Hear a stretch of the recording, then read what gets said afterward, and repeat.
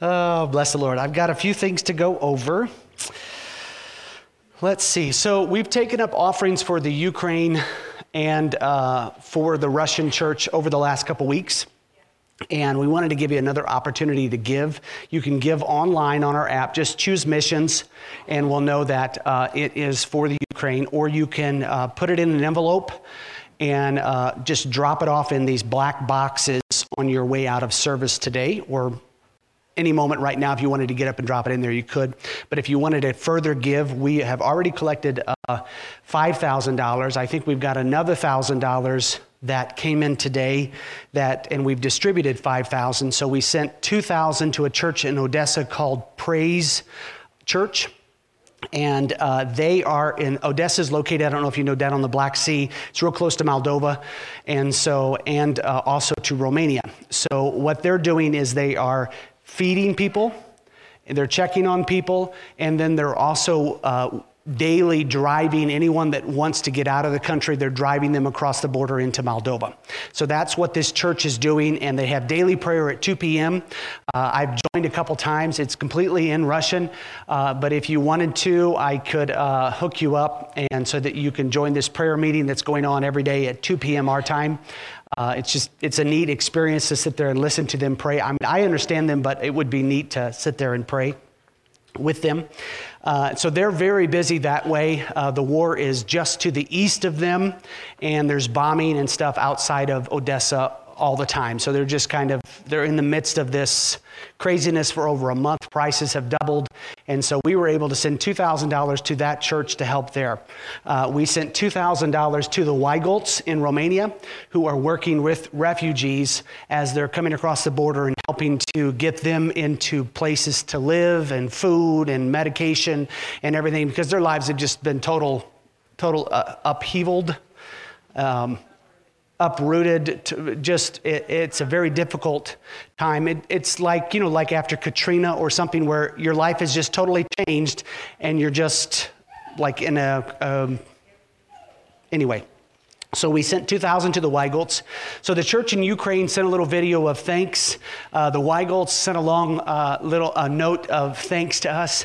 And then the last $1,000 I sent to the church that we planted in Russia to help with the Russian believers, because they are really going through it as well. It's a very difficult time in Russia. Due to the sanctions, Putin still has his $800 million boat. But the average Russian, their food has tripled, gasoline has tripled, they can't get money, their businesses are closing. So the average Russians are suffering a lot. I don't know how much Vladimir Putin is suffering in the midst of this. So we sent it to believers there, $1,000 to believers, to help them, to help stabilize in the church. $1,000 isn't a lot, but it does show them that we see them and we care about them. So that's what's going on with that. I also found out that here in Grandview right now, there are 18 Ukrainians who have already made it across the border and are here as refugees. They arrived like last week. And so I'm going to be meeting with them today and seeing what their needs are. There's another church, there's several churches that are working together with them. But right now there are 18 people, 4 families living in 2 houses. So 2 families a house, and then the other 2 are living with a third family inside of a house. And so it's pretty cramped. They don't have a lot, no furniture. So today I'll know, and then I can let you guys know if there's some way that we can help to get them stabilized and moving forward.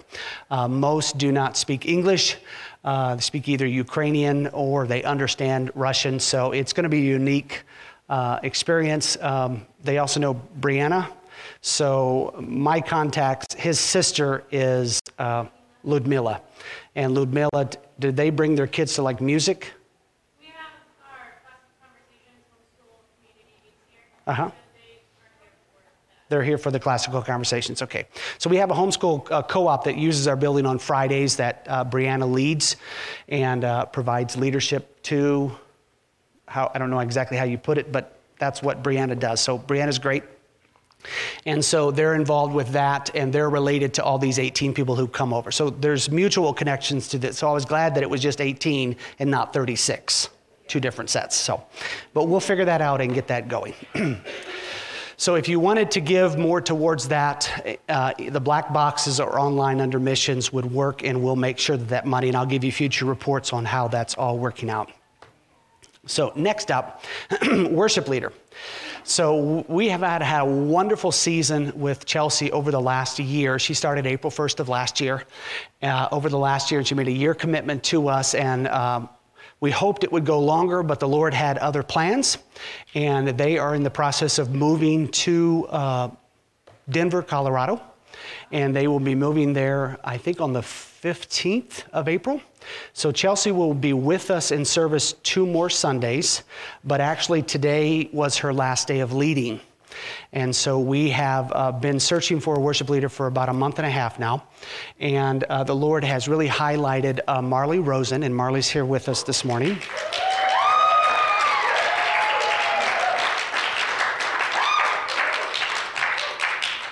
You want to come up for a second? Yeah, I know, I'm putting you totally on the spot. Yeah, come here. I mean, yeah, come on up.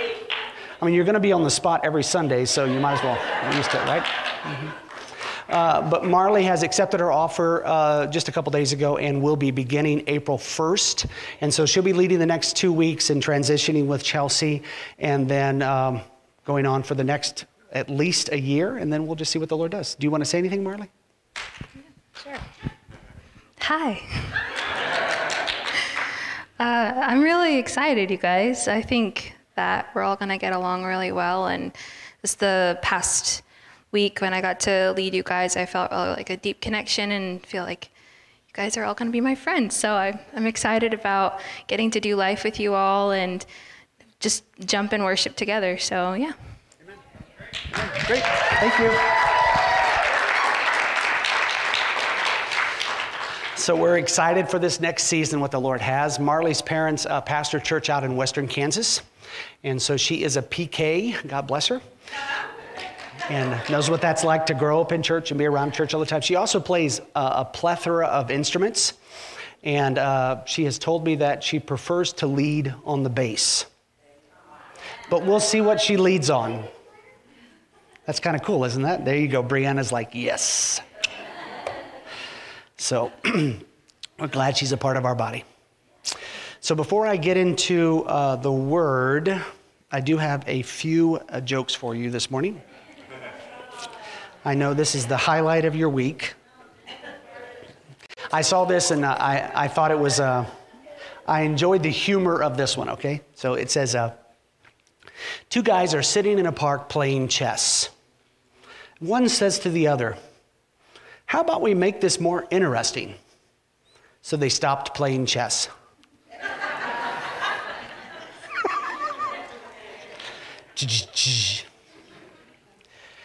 In a safety meeting at work, they asked me what steps I'd take in case of a fire. Apparently, really big and fast ones was the wrong answer. Get it, steps? What steps you'd take really, okay. Just making sure. This is all for you drivers out there. I thought I was a very good person, but the way I react when people drive slowly in the left lane would suggest otherwise.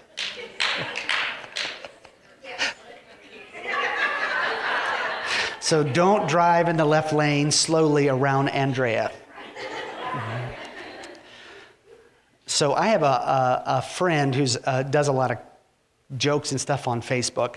And so when I first read this, I thought it was real.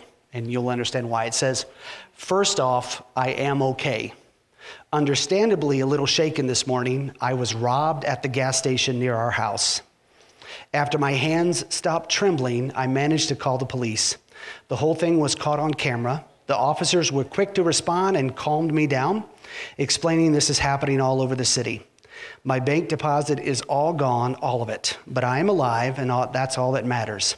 The police asked me if I knew who did it, and I said yes. It was pump number 2.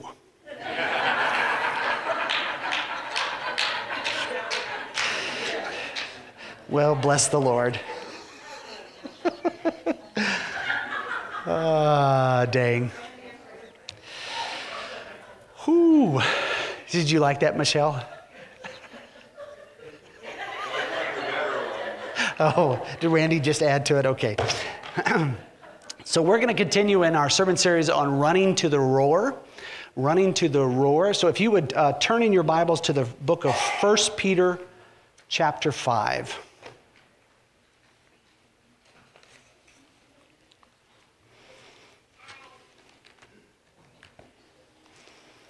First Peter chapter 5.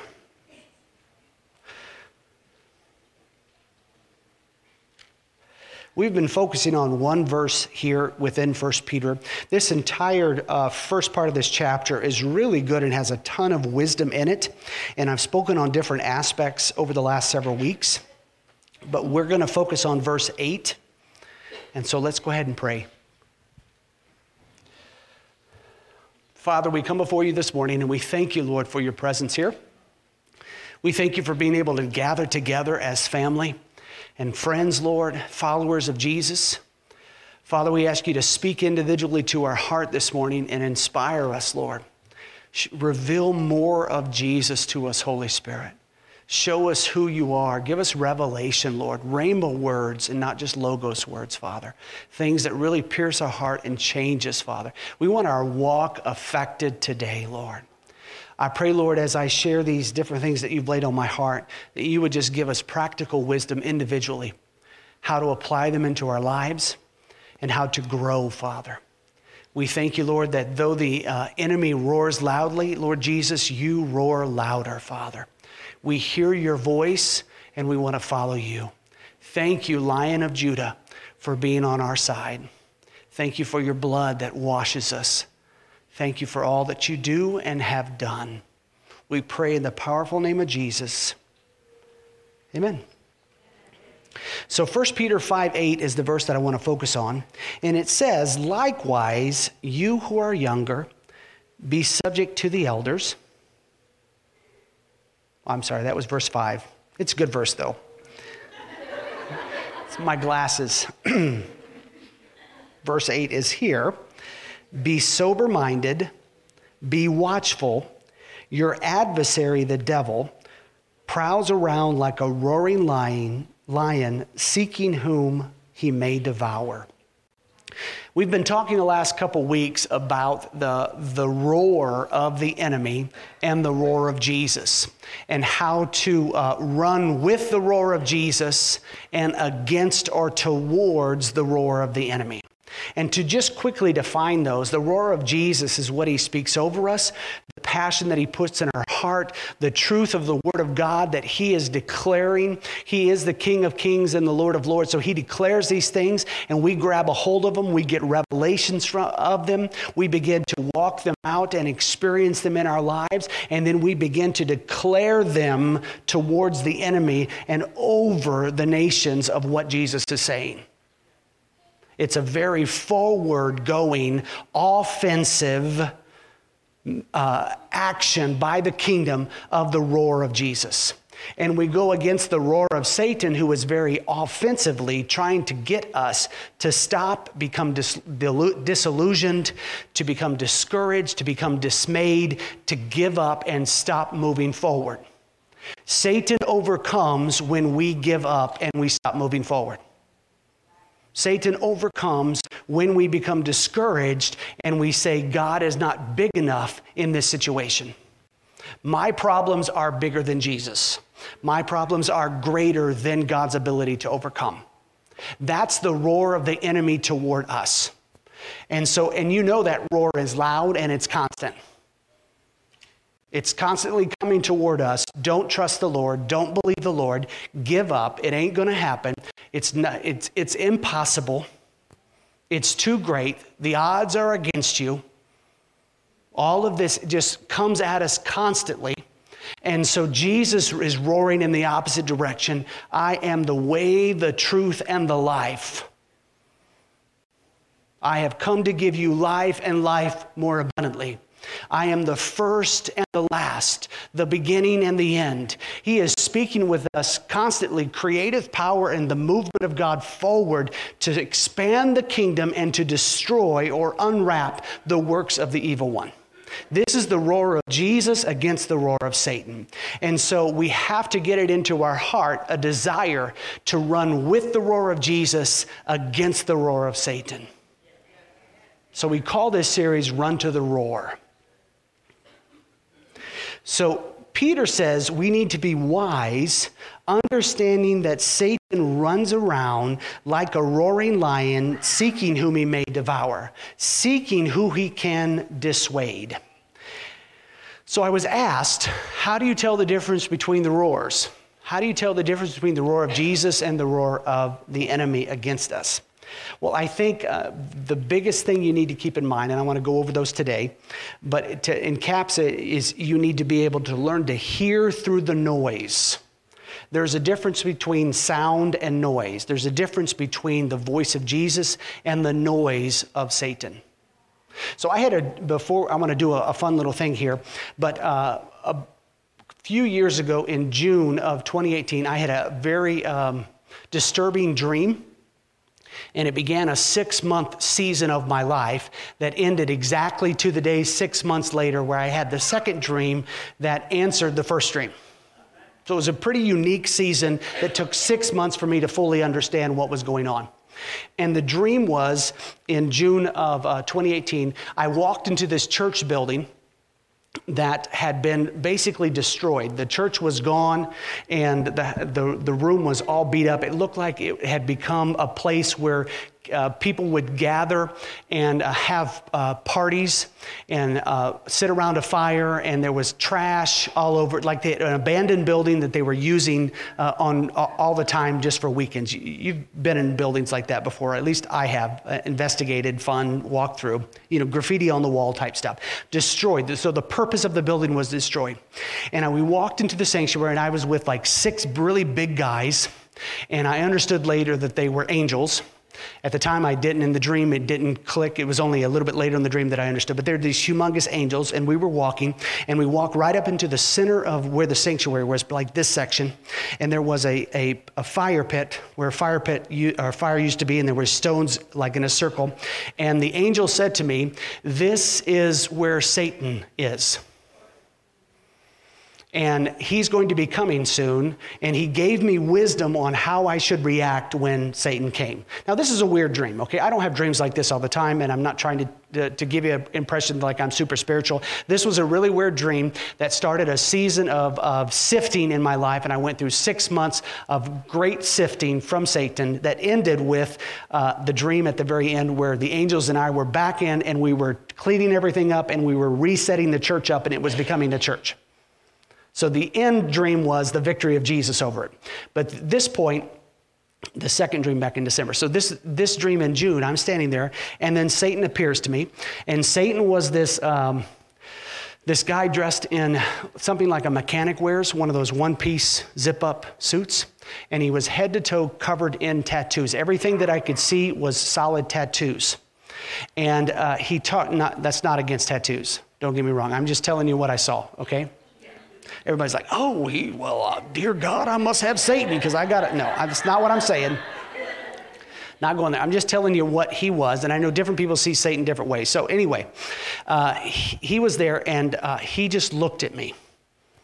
And I said what the angel told me to say, the guidelines, and I said, "You have been a valiant foe to my Lord, but he will defeat you."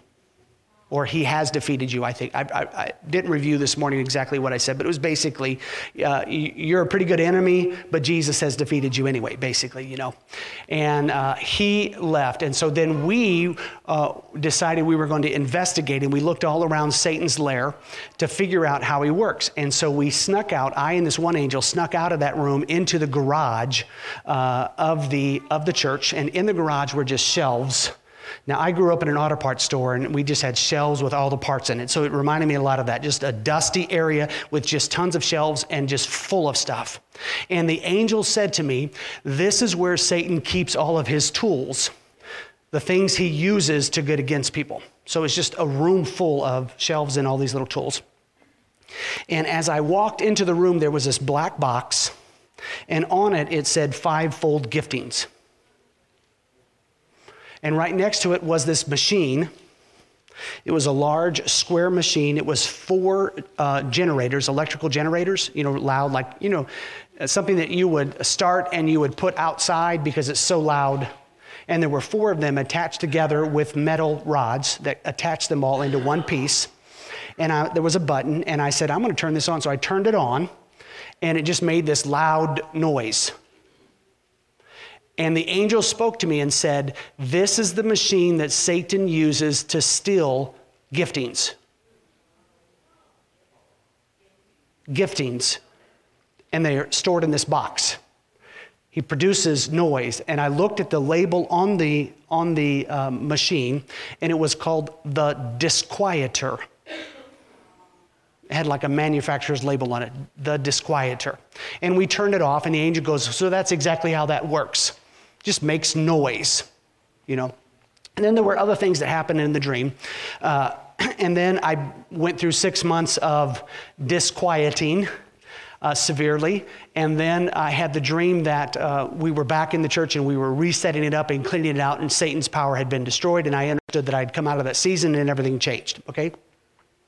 My point is that machine was very important, very visible. And it is the disquieter. And the difference between the voice of Jesus, the roar of Jesus, and the roar of Satan is the difference between sound and noise. And I want to go through some aspects of that. But before I do, I want to play a little game. So I need a volunteer. I need one volunteer. Are you good at reading lips? Okay. We'll know here in a second. So I need you to sit right there.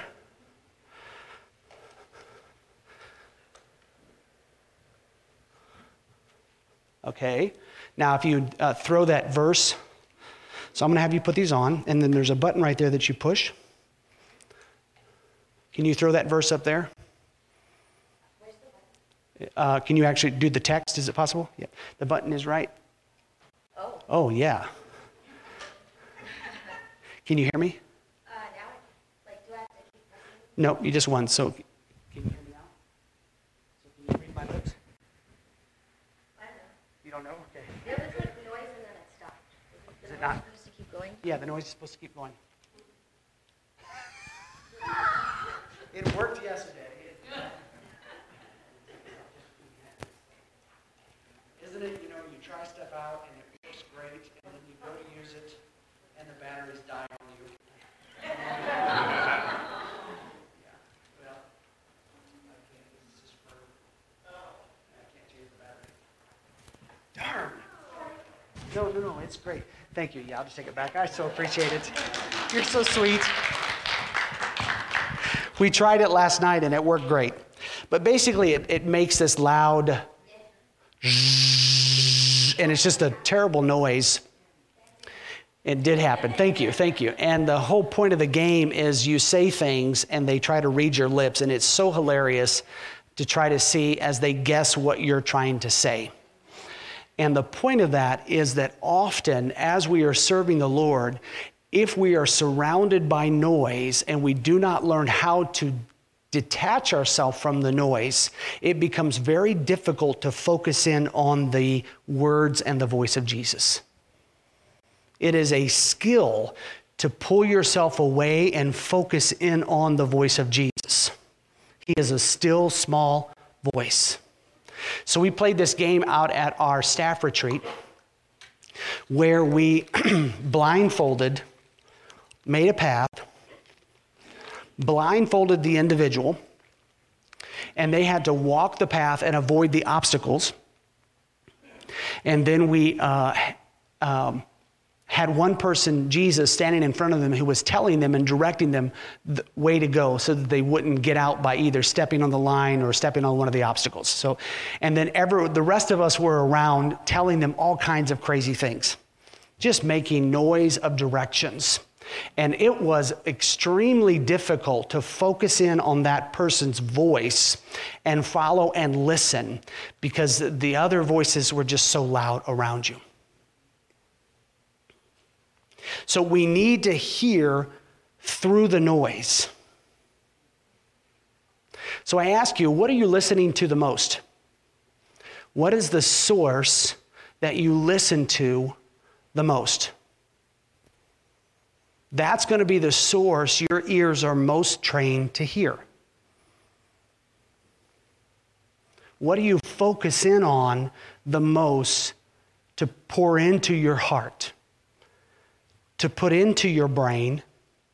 You know, our brain is just the information that we gather, and from that we make decisions and we make thoughts. And so if we're constantly putting in noise, we will, from that noise, speak out of noise.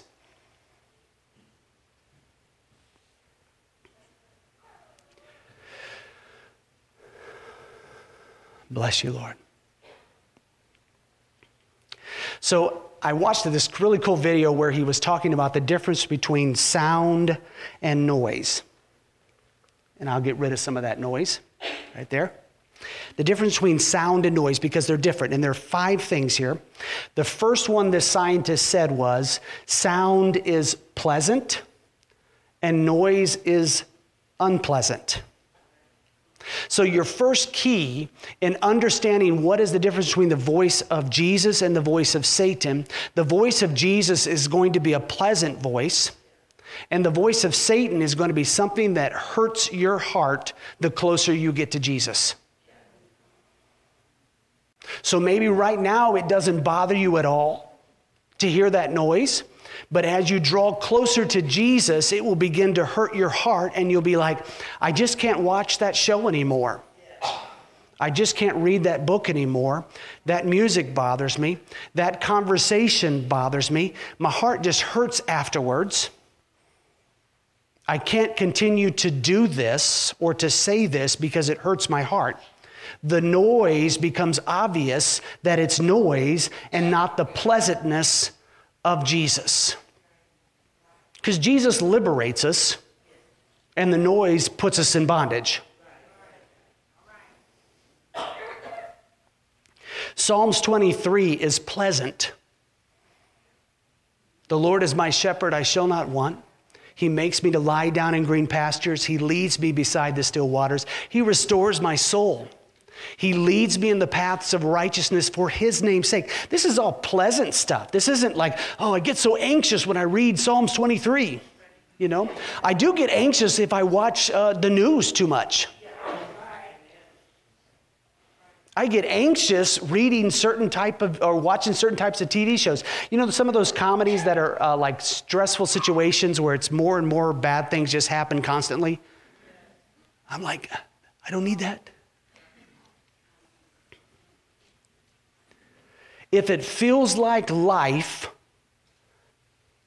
if it feels like a more abundant life, head in that direction. If it draws you closer to Jesus, it's his voice. So be sure you can distinguish or begin to distinguish the difference between pleasant sound and unpleasant noise.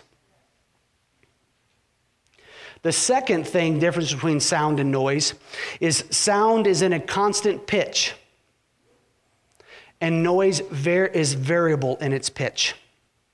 Now, to me, pitch is about love. I think love is the key there. Pitch has that sound. When Jesus speaks, it's always in the tone of love. And Satan, when he talks, it's a variable. Sometimes it'll sort of come across as love, and other times it comes across not as love at all. And it hit me that Jesus never uses or abuses. Jesus never uses you in an abusive way. He will call you into holiness. He'll call you into deeper relationship, but it's always a call into greater freedom as you get to know him, not into more religious bondage. Oftentimes, we have these religious connotations that we throw on ourselves, tradition-wise, that are abusive to our relationship with Jesus. If you're going to be a good follower of Jesus, you cannot and fill that in. Some of those are godly, some of them are not. Some of them are absolutely abusive. Well, I just can't have that in my life if I'm going to serve Jesus. Well, that depends. Some things are godly and spelled out. Some things are just abusive and you've just brought them upon yourself and you blame Jesus for the bad things. But really it comes out of an abusive attitude in your own heart because you don't know how to receive the pure love of the Father.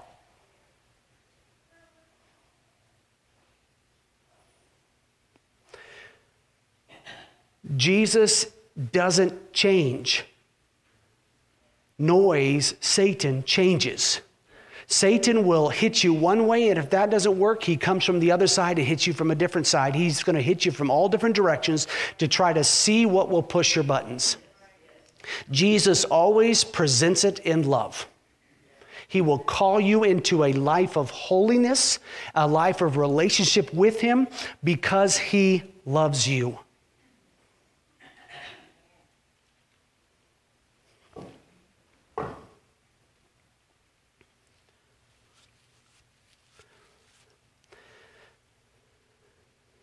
Thank you, Lord. To give you an example of this, can you come up? Yep. No, Chloe. I want to call you Chloe. I want to call you your daughter's name, Hella. You have it memorized? You know it? Okay. Who else here speaks a second language? You can come on up here. Mm-hmm. Fluently, a second language. Anybody else? You need what? You need know what? You know Espanol? Do you know John 3:16 in Spanish? She doesn't? Okay. You're so funny. Anyone else speak a second language? Well, I know Prince does. Prince, do you know John 3:16 in a language other than English? It's not? Okay. It's no problem. Yeah, if you can read it in a second language. You can read one in a different language? What language? German. I like German. German's good. Okay, we got 4 languages then. Okay, so I want you to listen to each of these languages have a pitch or a tone to them. Okay, this is Korean. Okay. 하나님이 세상을 이처럼 사랑하사 독생자를 주셨으니 이는 저를 믿는 자마다 멸망치 않고 영생을 얻게 하려 하심이니라. 아멘. Amen. So you can kind of hear a steady tone in that, in the Korean. Are you ready for German? Okay, I'll do Russian. Ибо так возлюбил Бог мир, что отдал Сына Своего Единородного, чтобы всякий верующий в Него не погиб, но имел жизнь вечную. You can hear a totally different type of tone across that. It's a steady tone. Denn Gott hat die Menschen so sehr geliebt, dass seinen einzigen Sohn für sie hergab. Jeder, der an ihn glaubt, wird nicht zugrunde gehen, sondern das ewige Leben haben. And then in English, thank you. And then in English, for God so loved the world that he gave his only begotten Son, that whoever believes in him would not perish, but would have everlasting life. So each of those languages have a certain pitch or tone to them. In kind of stereotypical French is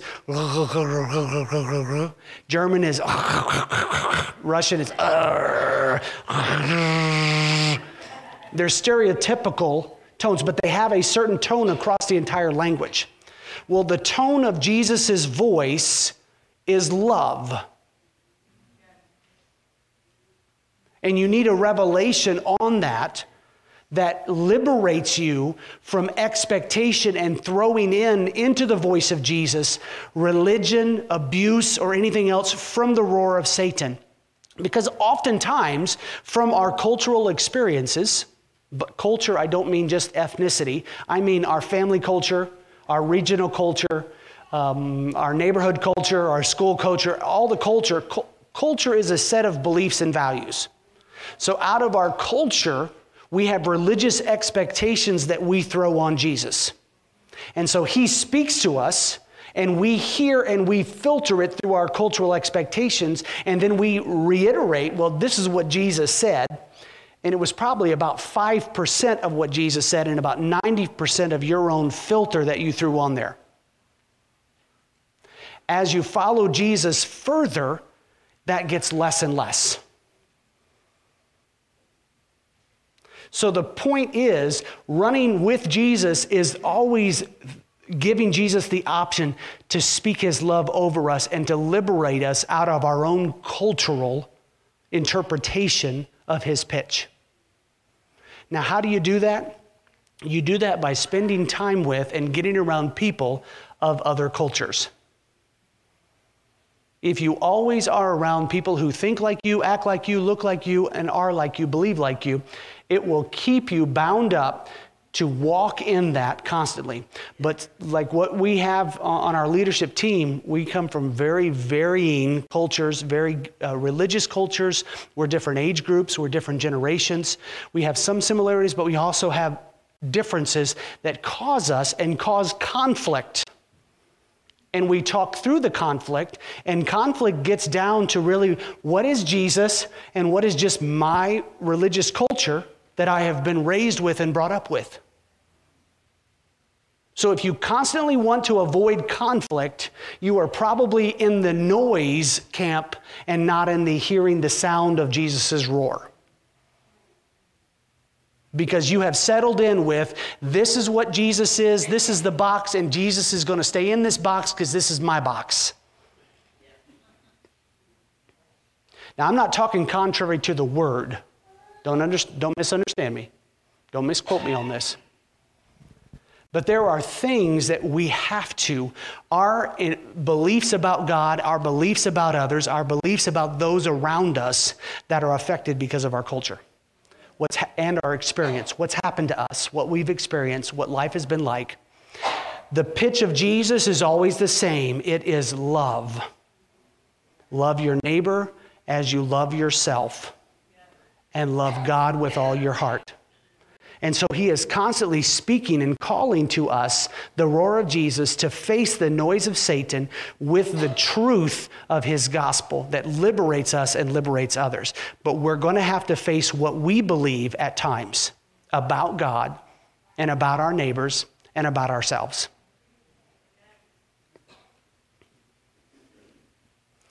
If you have conflict, that's probably a good sign that somewhere there is a misunderstanding of Jesus.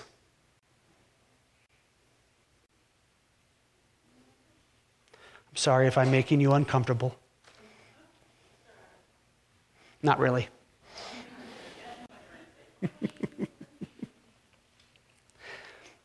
Satan is abusive, Jesus is not.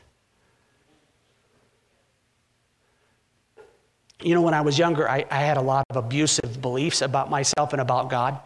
And I'll give you one. So I grew up in a church culture that basically said you needed to give all to Jesus or you weren't really serving him. If you didn't passionately give him 100%, now you're going to look at me and you're going to be like, wow, isn't that the truth? Yes, it is, but it's all in the way you interpret it. So in my understanding, the greatest way to walk that out was to be martyred. Because then you are giving Jesus 100%. That was the greatest way to die for your faith. And so I wanted to be martyred because I viewed that as the best way to show Jesus that I loved him. Did you hear the me in there? In my immaturity, I wanted to show him that I loved him because really, honestly, I did not believe that he loved me. Because there were things about myself that I did not like. I saw my sin, and I knew he couldn't love my sin, so he didn't love me. So I had to prove to him that I was worthy of his love by being willing to be martyred so that I could receive his love.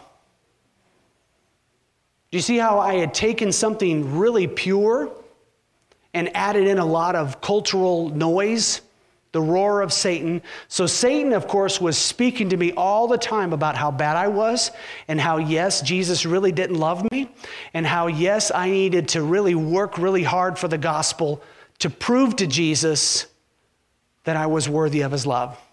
And so Satan kept me busy and spinning, doing all kinds of stuff to try to prove to Jesus that I was worthy of his love. And what was Jesus' response? I've never not loved you. I love you, Matt. I forgive you. You've asked for my forgiveness. My blood's enough. The things that I preach today came out of that experience of learning Jesus loves me. And I can't work to win his love. So one day I get this revelation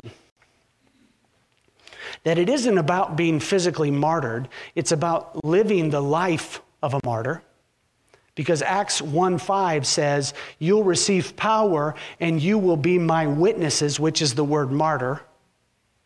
You will be my martyrs in Jerusalem, Judea, and the othermost ends of the world. And then in Romans 12:1 and 2, it says, I beseech you, brothers, that you present your bodies as living sacrifices. And it hit me. If I live to be 125 and I serve Jesus that entire time and walk out my faith, it's a far better thing than to die young as a martyr. A long martyred life.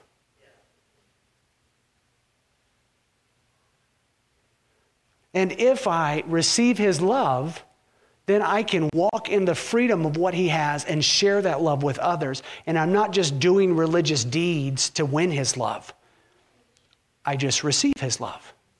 So you can see how Jesus' pitch to me, his message, his roar of love was always the same, but I threw in a bunch of religious stuff from where my heart was. And it tainted his message on how I presented it. The difference between the roar of Jesus and the roar of Satan. Jesus lovingly will continue to walk with you to make it very clear to you that the pitch of his love is constant. So number 3, there's only 5 of these, so I thought this was interesting. It said that the sound has a regular periodic motion, and noise has not a non-regular, or it doesn't have a regular. So the motion of the sound waves has a set pattern. So it'll, like say it goes big, small, medium, line, big, small, medium, line, big. It'll always be in the same pattern. Like your heartbeat has a pattern. And noise does not have a pattern.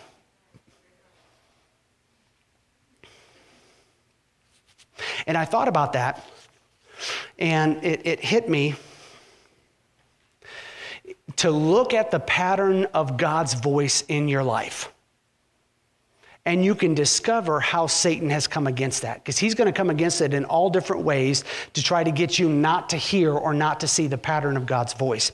But God has a pattern, the way he speaks to you and the way he ministers to you, so to bring you liberty and then for you to then preach that and vocalize that to bring liberty to those around you. What kind of lies, what kind of fear, what kind of insecurity, what kind of pain, what kind of anger does God speak to get you to come out of in your life on a regular basis?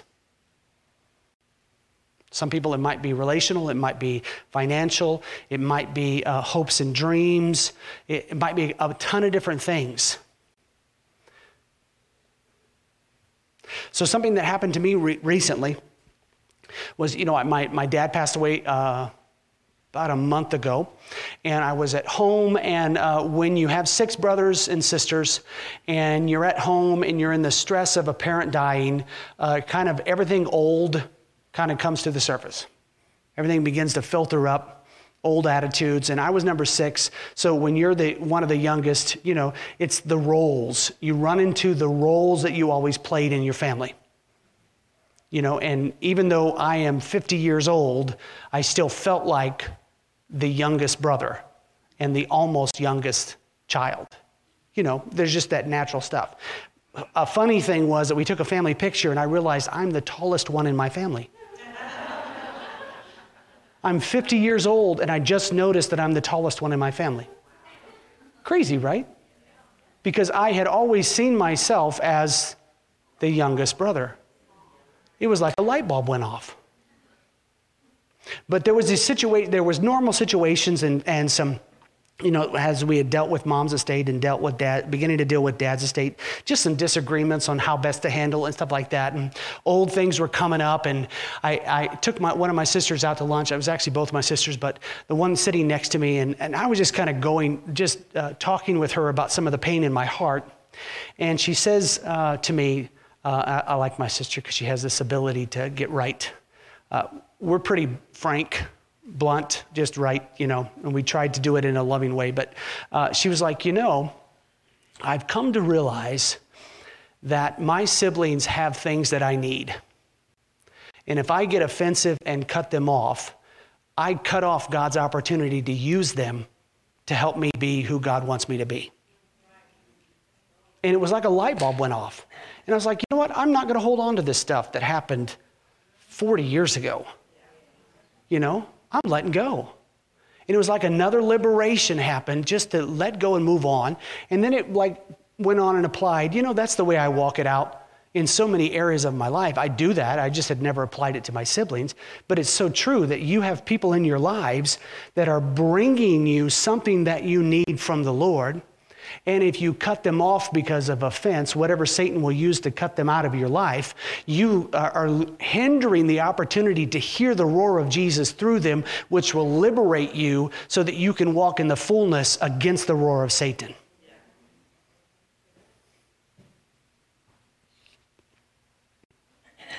There's that set pattern of sound that Jesus uses. John 10:10 says that I have come to give you life and life more abundant. That's what he's constantly speaking over us. Jeremiah 29:11. My plans are to prosper you and to give you hope. 2 Corinthians 9:8. For God is able to make all grace abound to you so that in all things at all times you have all that you need. I can do all things through Christ who strengthens me.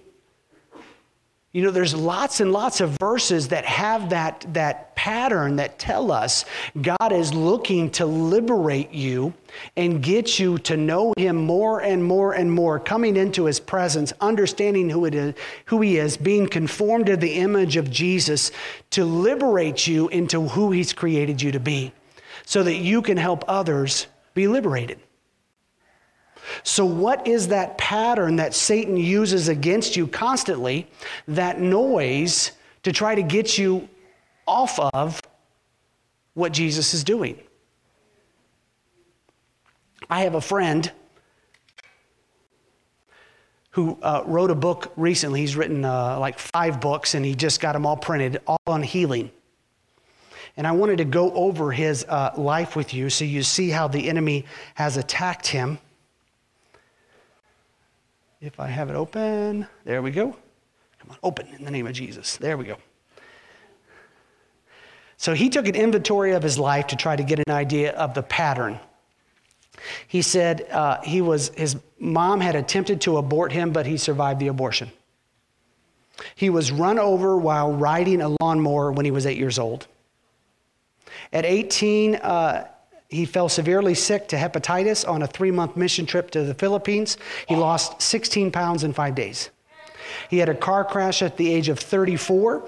He was 70 miles an hour into a stopped car on a 5-lane highway with no seatbelt. He had to learn to walk and to run again through rehab. At 36, he went partially blind in one eye with no warning. After multiple surgeries, there were no success. At 42, he lost that right eye to cancer. He was diagnosed with 5 cancers, stage 4 times, and diagnosed with cancer 5 times. At the age of 48, stage 4 immune therapy treatment left damage to his pancreas, causing a medically induced type 1 diabetes diagnosis that he's still fighting today. He needs 4 needles of insulin every single day. So you could see Satan attacks his health like crazy. And he is getting revelations of Jesus as the healer. And he has written book after book after book about healing. Many of those times he was healed of cancer. In fact, right after my mom died, he had just gotten his fifth diagnosis of cancer. And so it was like my mom died of cancer suddenly. And so like the next month I'm on a Zoom call with him. He's a good friend. And he's like, guys, they're not giving me really any hope. It's pancreatic cancer and there's a tumor and they don't know what to do. I mean, and it was just hard. It was one of those hard Zoom calls talking to him. And so he just was like, you know what? The Lord has told me I'm going to live. I've gotten several prophetic words that I'm living to 80 something and I'm only 50 something. And so I am going to trust. I'm going to stand. The doctor may say this, but I'm standing on what, do you see what he's doing? He's roaring what Jesus is roaring against the roar of Satan. Next month on the Zoom call, he's like, you won't believe this. Went to the doctors. They can't find cancer anywhere. It's just gone. And the doctor's like, I don't know what happened. Whatever it was, we need to keep doing it. What is the roar of Satan? Because the pitch, the motion, the pattern of Jesus' voice over us is always the same. And if we can get a hold of that and begin to agree with him, we can begin to repeat that. The fourth thing, sound is meaningful communication. Noise does not have meaning.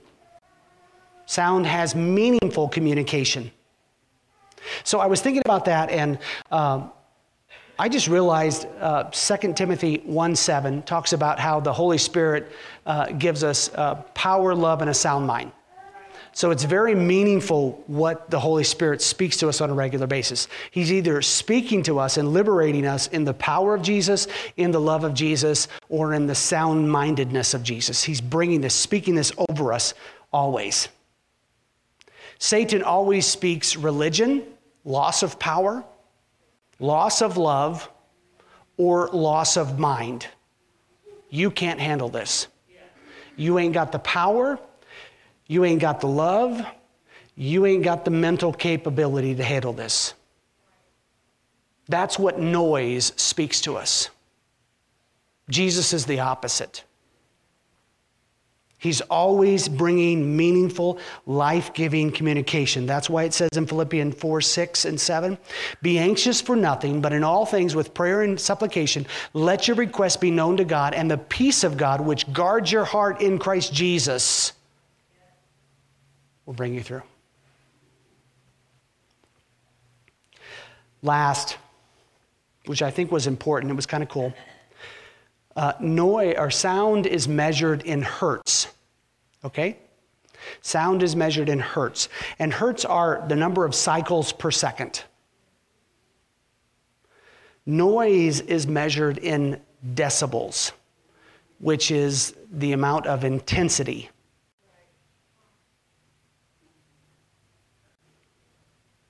See, hertz is about the being, which leads to the doing.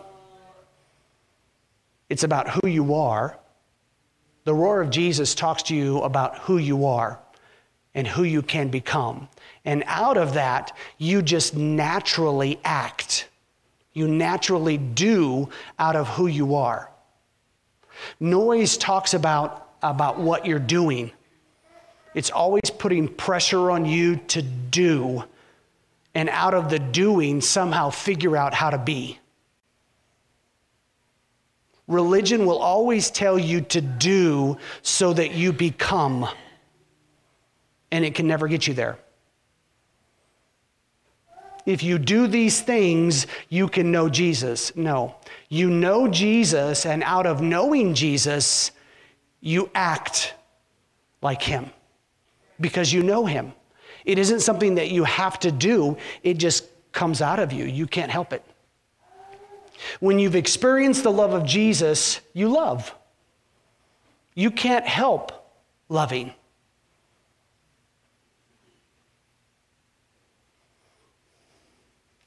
So we see that sound is different than noise. Satan always speaks in noise. Jesus speaks in sound. So what do we do with this practically?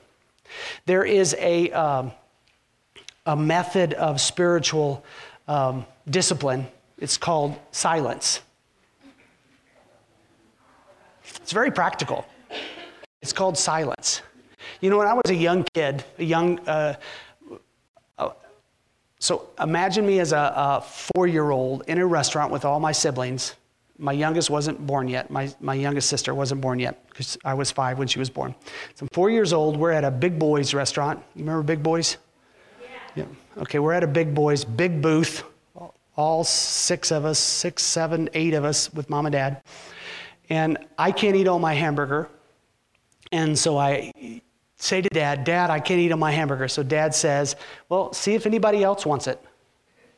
So I stand up on the booth and yell across the entire restaurant, anybody want my hamburger? I was not a quiet child. I was very loud. Through time, I have learned the gift of silence. And now you could go on a ride with me in a car and I'll probably say nothing. I mean, I can ride, like my brother-in-law, I went with him 8 hours in the car and I said nothing the entire 8 hours. I and my sister, our daughter Olivia, can drive all the way to Alabama and only say like 3 words to each other. And we are very content. It's beautiful. So I'm more of a quiet person now. I've learned silence. And I've learned to pull away from noise. So I'm a lot more restrictive on what I allow to be noise in my life. I've just learned over time. But a practical thing that you can do is to set aside an hour, 2, 3, an afternoon, and turn everything off to where there's no noise, no sound, and just sit there with a pad and talk to Jesus and let him talk to you. And he'll probably tell you, shut up and listen. Because sometimes we can get like that and we'll just talk, because we're making our own noise. And see if you can do that. See if you can do that for an afternoon. Try it for a day. And if you're really crazy, go on a 3-day noise fast where you separate yourself and just sit in silence for 3 days. That could lead you to go bonkers if you're so used to the noise. Because all you have left is you and Jesus. And it's a good thing to do on a regular basis to get it into your life, like you get in your car and you just don't turn anything on. You just sit in silence while you drive and you talk to Jesus. Because you have to get to where you are hearing the roar instead of the noise. I want victory in my life, Pastor. I want victory in my life. I want breakthrough. Well, how much are you listening to the noise and how much are you listening to Jesus? What's Jesus saying? I don't know. I can't hear him. Well, what are you listening to right now? Well, I just really like those 16 shows on Netflix and I've got to see what happens in all 16 of them, you know? What is the average time that we spend on our phone every day? I turn my notifications off and it has been like, thank you, Jesus. It's been like a deliverance. I can't tell when but the only thing I have on is texting. Anybody else who emails and stuff, I can't tell. I once a day or twice a day look and go, okay, yeah, somebody emailed me. Getting to where you can hear Jesus better is the key because Jesus will bring liberty and breakthrough in your life. It's worth getting away with him. So if you're going to run to the roar, you got to hear the roar of Jesus, and let's run, guys. Let's run against the roar of Satan in our communities, in our families, in our individual lives. We want to shift and change culture that that we have grown up in, the cultures. If we want to really change, we've got to change in here by getting to know Jesus, because Jesus brings the real change. Jesus liberates culture. Jesus does. Because remember, culture is, again, belief systems and opinions. It's belief systems, what you like. And so if you really want Jesus, you've got to change by being with him. Let me pray over you this morning. Father, I thank you, Lord Jesus, that just all you're doing in our lives, Lord. Each of us individually, Father, that you've brought us here and given us ears to hear, Father. I pray, Lord, for each one, Lord, that you would enable them to hear your voice, your roar more, Lord. That all the noise of Satan would become just that, something that they can turn off and separate from so that they hear you, Lord. They can focus in on your voice, Lord. I thank you, Father, for what you're doing in our church, what you're doing in our extended family, our guests and friends that are visiting here, all that you're doing, Lord Jesus, how you are building your church and your kingdom, Father, in practical ways in our lives, Lord. Real evident, not dead religion, but real live you. Thank you, Father, for it. Give us ears to hear you, Lord, to focus in on your roar. In Jesus' name, amen. So I'm going to close there. If you did sign up for the pizza lunch, we'll be going downstairs soon, and we'll meet you down there for lunch. Otherwise, stick around a few minutes and say hello to everybody. And amen.